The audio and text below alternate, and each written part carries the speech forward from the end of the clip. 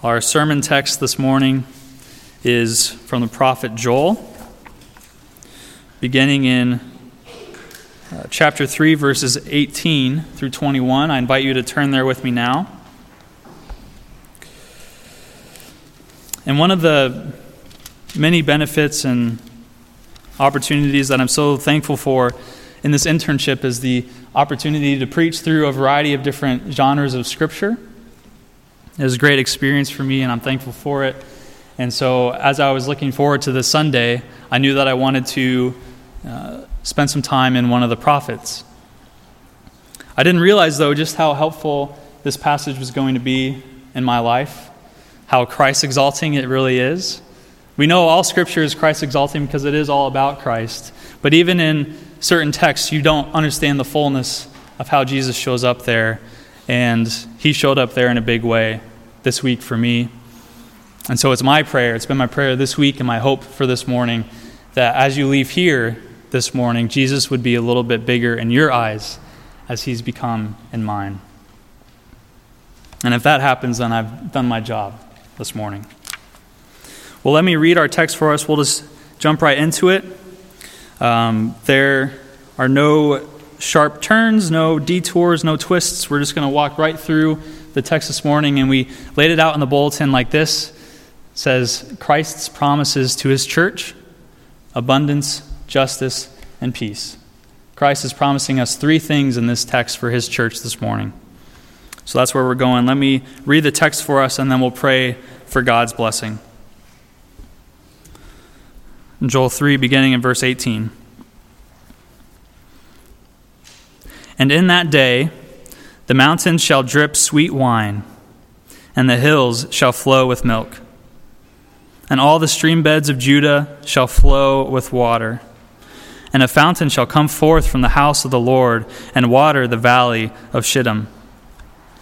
Egypt shall become a desolation, and Edom a desolate wilderness, for the violence done to the people of Judah, because they have shed innocent blood in their land. But Judah shall be inhabited forever, and Jerusalem to all generations. I will avenge their blood, blood I have not avenged, for the Lord dwells in Zion. Heavenly Father, you are the Lord. You dwell on Zion, on your throne, and you judge the nations. You judge the earth. You judge each and every one of us. And Lord, we would tremble, we would pass away under the weight of your wrath if it weren't for your Son, Jesus, who died on our behalf, bore our sins on the cross, bearing them on his body on the tree, taking away the guilt and the stain of sin and your wrath from us. And instead gave us his righteousness, made us sons and daughters of you, so that we have the privilege and the honor to call upon you as our Father. Lord, be with us now. Spirit, bless us through the hearing and the reading of your word, and would it be all to your glory and praise. Amen. So through his prophet Joel, we see that Christ is, in fact, he is promising his church abundance, justice, and peace. So let's look at those three in order. We'll start in verse 18, and we'll see that Christ promises his church abundance. And we see right away that this is a new section that the prophet Joel is entering into.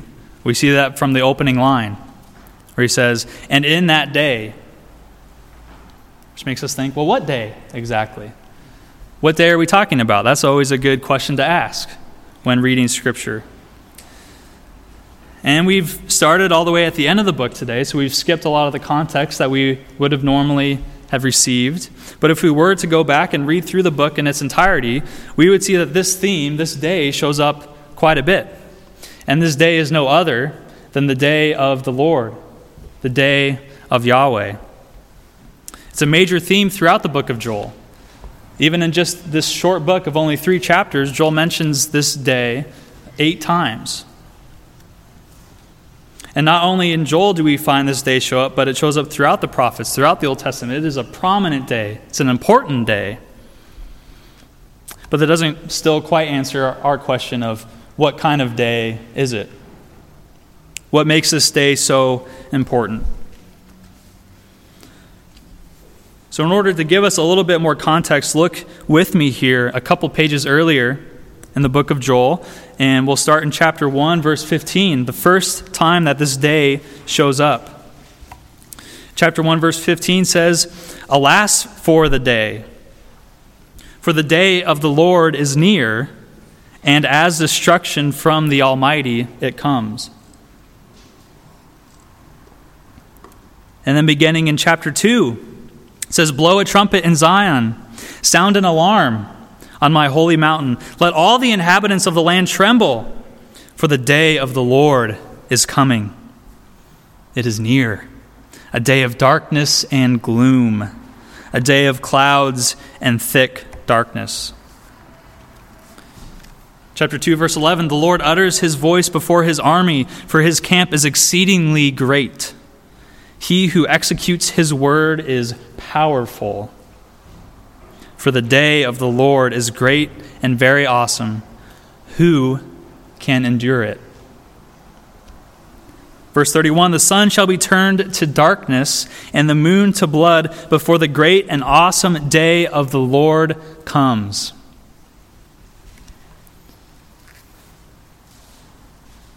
So what kind of emotions are we feeling after reading those verses? What images and pictures come to mind? This does not seem to be a Disney movie, happily ever after sort of ending. No, this is the mighty and terrible day of the Lord, where he will judge the earth. The words we read are darkness, gloom. There will be shouts, there will be sirens, alarms going off. There will be destruction and fear. This is the picture that we're getting.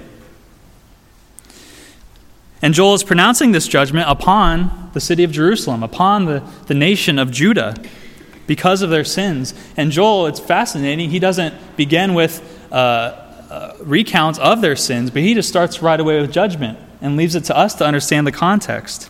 And we do understand from the previous book of Hosea that Jerusalem and Judah had apostatized. They had abandoned the Lord their God. God's own chosen people have gone after other gods. And so now the Lord is visiting the judgment that is due upon them. And so we read that locusts have destroyed their land, made it uninhabitable. There's no longer any food or drink. All the rivers have run dry. The day of the Lord is upon them. But then something interesting happens. There's a twist in the story. There's a shifting in Joel's message. And it happens in the first verse of chapter 3, where we see this shift, where he says, "For behold, in those days, and at that time, there's no longer judgment." But what does he say? "When I restore the fortunes of Judah and Jerusalem." Seemingly out of nowhere, where there was once judgment, there is now good news. Somehow in this day of the Lord, this day that once was a day of judgment, has become a day of restoration. Their fortunes will be restored. Jerusalem and Judah will once again be at peace. Well, how is that possible?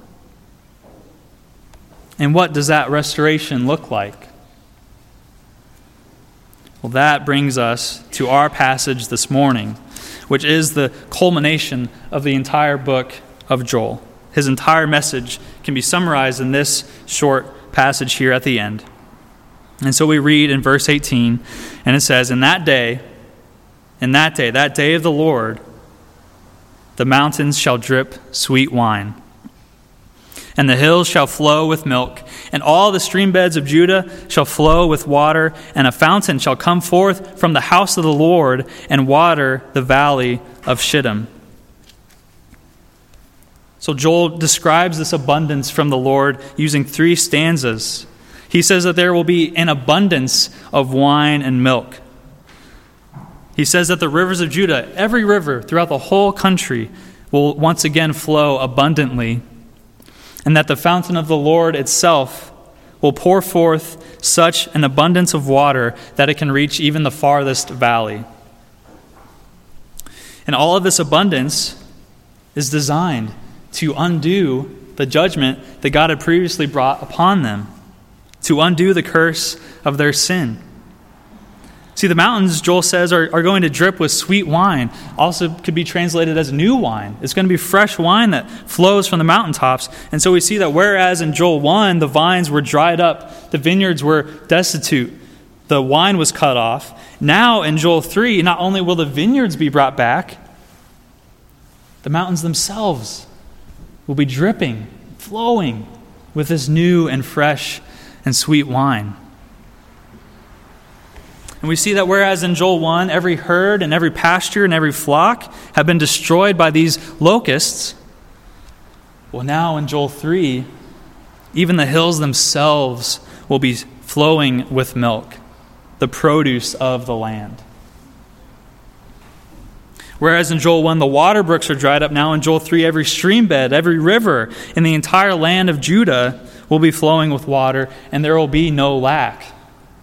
And if that wasn't enough, we read that the house of the Lord itself from Jerusalem will send forth such a fountain of water, such a torrent of water so strong, so mighty, and so forceful that it is said it will even reach the valley of Shittim. Now that raises another question. What is that valley? Where did that come from? Well, other than being a fun word to say, it seems kind of odd to us that it would show up here. But to the original hearers of this prophetic word, they would have rejoiced at the sound of it. You see, this word is a transliteration into English of the Hebrew word for acacia wood or acacia trees. And so this land is named after this abundance of acacia wood. It is it's an arid land, and it's right on the edge of the land of Moab there in the desert. And it was here that we know the people of Israel lived for many years during their wandering in the desert before they were able to enter into the promised land. This land dwelled east of the Jordan River, just north of the Dead Sea, and you can read all about the history of that, beginning with the story in Numbers chapter 22, starting there all the way up to Joshua chapter 3, as Joshua crosses the Jordan River and enters the land. That whole span, that whole stretch of Scripture, all takes place here in this valley, in this land, in this area of the desert. Generations existed here. And so the people of Israel would have known this land well. Their children and their children's children would have known the stories of this land. They would have heard the stories, even as the prophet Micah says, Micah 6:5, where he says, "My people remember what happened from Shittim to Gilgal." From here to Gilgal, that's the exact journey that Joshua took, as it's recorded in Joshua chapter 3. This land was part of their national history. It was part of their identity. And they knew just how dry it was. They knew just how much their parents hungered and thirst for water in the desert. They knew the extent of that hot desert heat. And so why does Joel bring it to memory now? Even the fountain of the Lord can reach that desert. There is no place that is so dry and so destitute that the water from the Lord can't reach and can't bring new life. In all of these ways, the wine, the milk, water in the valley, the Lord is promising abundance to his people.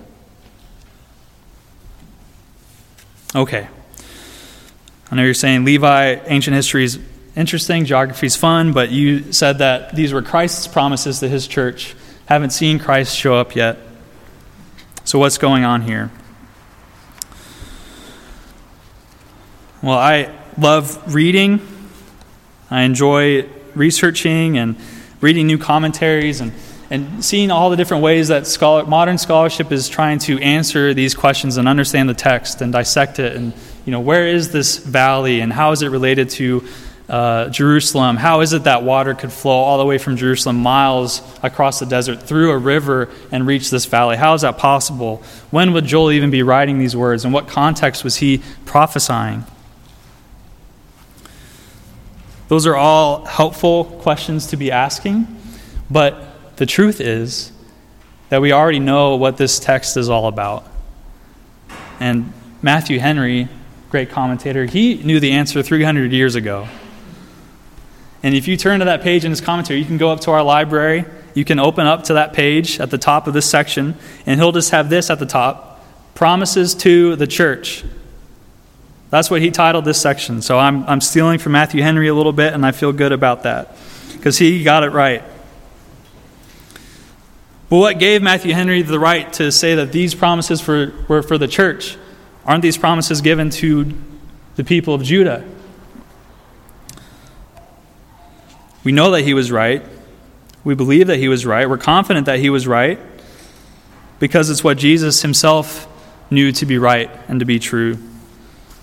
We know that on the road to Emmaus, as Jesus was walking with these two men, as recorded in Luke's gospel, that Jesus was teaching to them, and it says that beginning with Moses and all the prophets, that he, that is Jesus, was interpreting to them in all the scriptures the things concerning himself.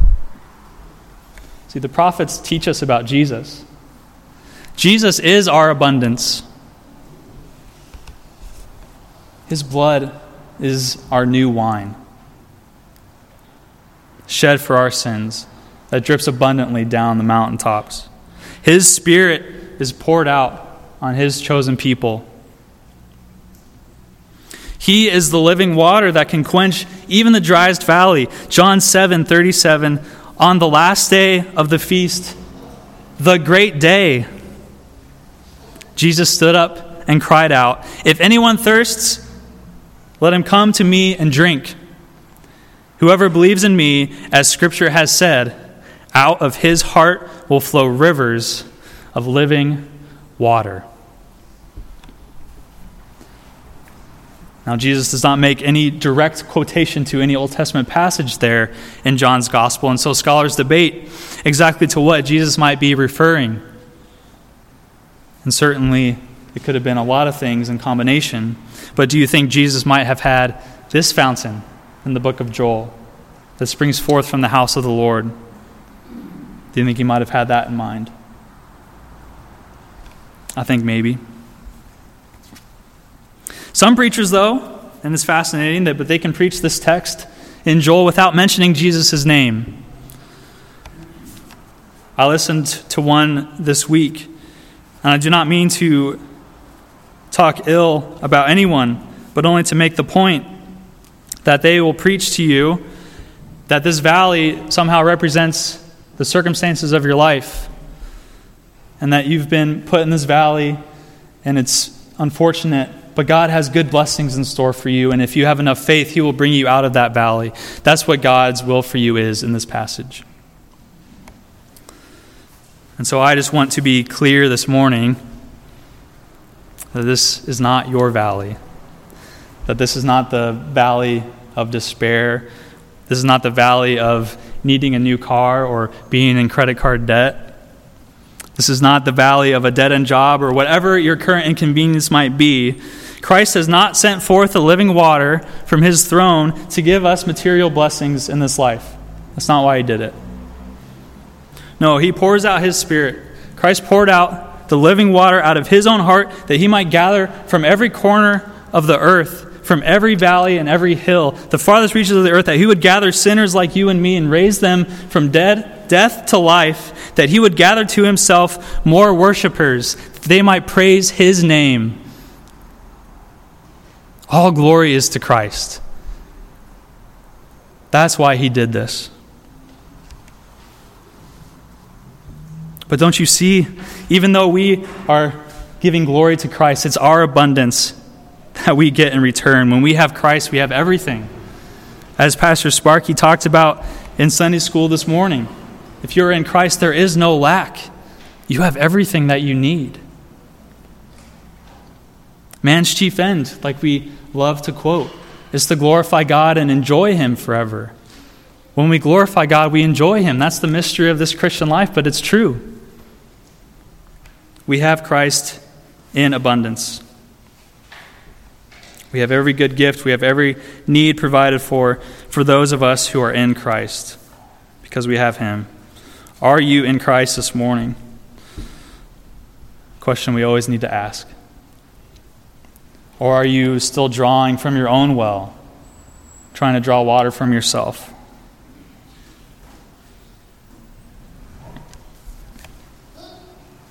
Well, there is no lack for those who belong to Christ. For those in Christ, there is abundance. We see that promise clearly. But what does it say for those who are not in Christ? Well, that's the second promise that we receive here in our text, is that Christ also promises His church justice.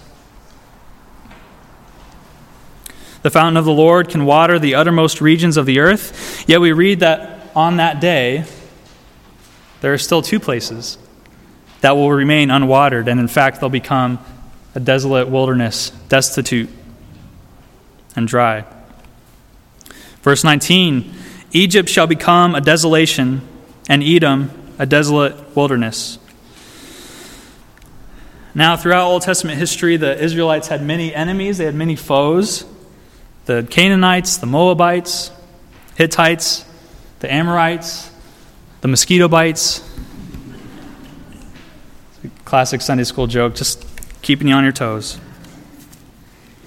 But all of these list of enemies and foes to the nation of Israel, and even in Joel's context in that day, it was the Assyrians and the Babylonians who had exiled Israel, the nation of Israel, and then had exiled Judah some years later. And so it's curious then, why does Joel now, knowing the time and the context in which he is prophesying and proclaiming this prophecy to the people of Judah, why does he mention these two nations? Why Egypt and Edom? Certainly, they play a big role in the overall history of the church and of Israel.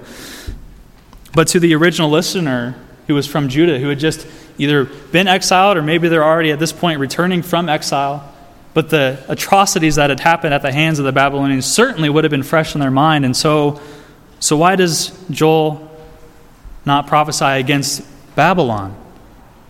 Wouldn't that have been more comforting to hear? Why Egypt and Edom? Well, it's because, as we've already seen, this passage isn't Joel's promises to the exiles. This passage is Christ's promises to His church. In prophetic material like this, it's important to distinguish the different ways in which prophecy is fulfilled. Not all prophecies have a historic fulfillment in the ancient nation of Israel, or in the modern nation of Israel for that matter. And so it is here. In the physical sense, this prophecy has not been fulfilled. You can travel to that valley of acacia trees today, east of the Jordan River, and you'll find that is still quite dry. You could also likewise travel to the Nile River and see that it is still giving fresh water to the people of Egypt to this day. It is not yet dried up. So what do we do with this passage then? Do we wait for a future fulfillment for these things to happen physically in our natural world? Or do we understand it in the proper spiritual context that Christ would have us do? It's kind of a leading question, but I suggest the second one. You see, Joel, through God's own Spirit, he spoke against Egypt and Edom as recipients of divine judgment, not only because of their historical significance to the nation of Israel and to the nation of Judah, but even more so because of their spiritual significance to His church. Egypt, we know, was Israel's home for many generations, a home that had became a house of slavery to them and bondage until with a mighty hand and an outstretched arm, God brought them out of Egypt and brought them out of the land that they might worship Him. And so it is with Edom being the nation that descends from Esau. And we know that Esau was the one rejected by God in favor of his younger brother Jacob. that Jacob would become God's people, his chosen nation. And in doing so, Esau and later the nation of Edom would become a foe to Israel throughout history. And so it is as if God was saying this to the people of Judah, saying, I brought you out of Egypt, and I promise you that you're never going back. I will never let you return to slavery in Egypt.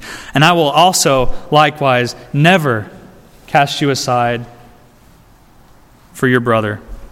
I've chosen you, and you are mine for all times. And I'll prove it to you. These nations, Egypt, Edom, they're going to be wiped out completely. And so it is with us. We understand the spiritual significance of God's promise here for his church, that not by our strength, not by our might, but by God, with his outstretched arm, his mighty hand, he brought us out from the bondage of our sin, the Egypt of our sin and our slavery. And the mystery of the gospel that Paul expounds in Ephesians is that from all time, not based on any merit in us, just as he says, Jacob I have loved, Esau I have hated, before they're even born, before they could do good or evil, God chose a people for himself. And he's not changing his mind. He chose Jacob. He chose his church. He chose us and knows us by name. Our names are written on the book of life, and there is no doubt in our minds that that will ever change, because he's promising that he will provide justice for his church. It was so helpful, again, sitting and listening to the Sunday school talk on 1 Corinthians. And it's so fascinating to me, and it just really dawned on me today, that whereas in the Old Testament we see the day of the Lord show up so often, but then Paul takes that and takes some liberty and changes that, and he calls it what? The day of the Lord Jesus Christ. It's fascinating. But it's the same day. But we know Jesus is Lord. And so it is right to know that while there will be restoration and hope for God's people, this is still a day of judgment. Those previous verses that we read are still in effect. And so it is good that we serve the Lord with fear and trembling, that we think on the great and awesome day and ask the question, who can endure the day of the Lord? Because he will bring judgment and justice. But there is good news for those who are in Christ. And we see that also in verse 21, if you will go down there with me. Because Jesus, our Lord, will provide justice. He says, I will avenge their blood that I have not avenged, for the Lord dwells in Zion. Their blood, the blood of his people, the blood of Judah and Jerusalem, have suffered at the hands of Egypt and Edom, who have suffered under the tyranny of sin, the slavery of sin. He is going to avenge their blood. But we know that this promise is true, and yet we live in this in-between time where Jesus is King, he is Lord, he is reigning, but he has not yet made all things new. And so we do, even though we've been set free, we struggle with sin and temptation. And we hate that we do, and we wish that we wouldn't. And yet there's still part of us that loves sin, that's enticed to it. And we understand as well in our world around us how easy is it to look around and understand and realize that things are not the way they should be. Things are not as good as they could be. Things are kind of bad. But we know that Jesus gives this promise to his church that even though he has not yet wiped away every tear, that one day he will, in that day of judgment, and not only bring restoration, but bring complete justice. And we know that this promise is certain. We know it's true because it's he who sits on Zion. Who is it? The Lord. And who is the Lord? It's Jesus Christ. That's what Paul understood. That's why he could say in the day of the Lord Jesus Christ, that day is this day that Joel's talking about. Because Jesus is the Lord. He's the one that dwells on Zion. That's the answer to the puzzle that Jesus gave to the Pharisees in Matthew 22 that we read earlier. How is it that the Son of David can call him Lord? Well, it's because he is the Lord. He's the one. And he quotes from Psalm 110. And then in the next verse that he doesn't quote in Matthew, we see it says that the Lord sends forth from Zion. So we see Zion show up again. He's sending forth a mighty scepter, that Jesus would rule in the midst of his enemies, that he would rule from Zion. And in Psalm 2, he who sits in the heavens laughs, because the Lord has set his anointed on Mount Zion, on his holy hill. Jesus reigns from Zion. And he promises his people, he promises his church, that he will give justice. He will give victory over sin and death, the enemies of the church. He will make all things right. He will restore all things. And yes, this is a promise that we are looking forward to, because Jesus has not yet returned. We are waiting for that day, longing for the Lord, that he would not tarry much longer. But there are also present implications. There's present hope for us even in those words. As Matthew Henry reminds us, he writes that the innocent blood of God's people is very precious to him, and not a drop of it shall be shed, but it shall be reckoned for. And so do you see the love and the hope that God has for you, that he is not indifferent to your pain that you're going through right now. He's not indifferent to it. He's not waiting up there for no reason, but in his perfect timing. And he has seen every tear that you've cried. He knows every ache of your heart. He knows the suffering that you've gone through.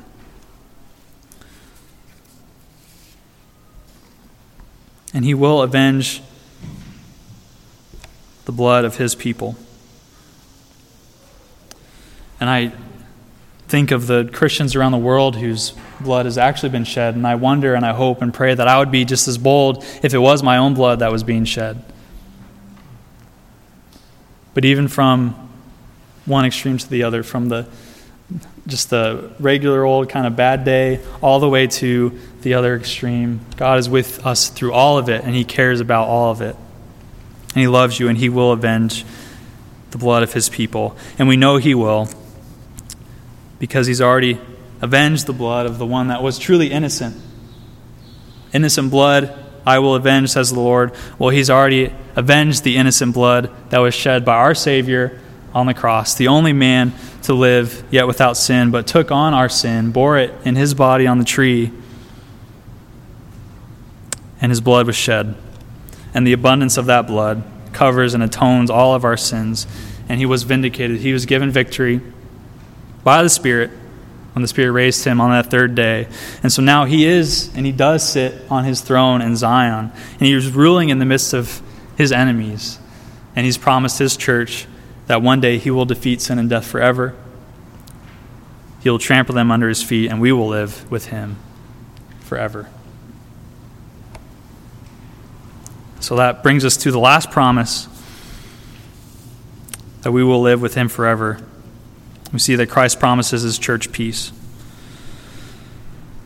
He gives us peace. Look with me back at verse 20. It says, "But Judah shall be inhabited forever, and Jerusalem to all generations." This is the crown on top of all the rest. This is our good news, that there will always be worshipers in the city of God. And again, we're not talking about the earthly city of Jerusalem, but it's the one that is above. As the Apostle Paul told us and made clear to us in the letter to Galatians, through the Galatians, that this is a heavenly city, one that will be perpetually filled throughout history, from now up to today and into the future. We can be certain that as one generation of Christians pass away, they will always leave behind a new generation of Christians, that his goodness lasts forever. The steadfast love of the Lord endures forever, and his faithfulness to all generations.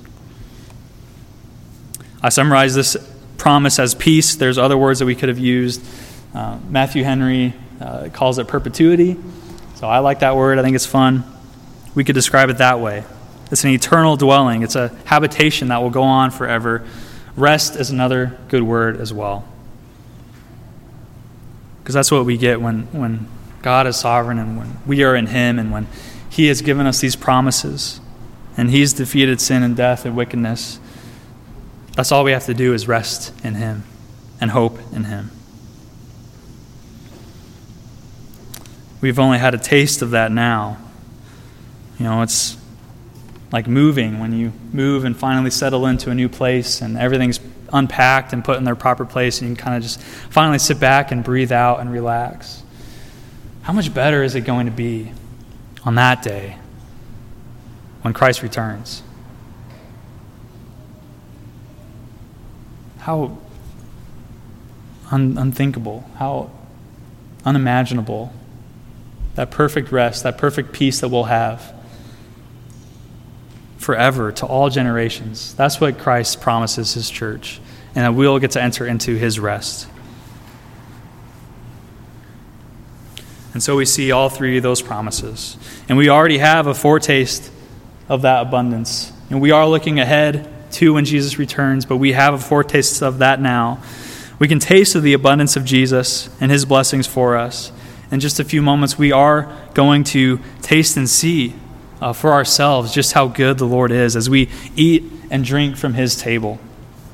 And we'll know that just as surely as we feel and taste and smell and hold the bread and the wine, we know that Jesus is for us. We know that his own blood flowed for us on the cross like new wine down the mountaintops and took away the stain of our sin and made us white as snow. And we know that if God didn't spare the innocent blood of his own beloved Son on our behalf, that there's nothing that he would ever withhold from us, let alone victory, justice, defeat of sin and death. He provided it for us. And because all that is true, because he's done that for us, because he promises that to us, to you, church, we can rest in him. We can have peace. That is what Christ promises to us. Let's pray.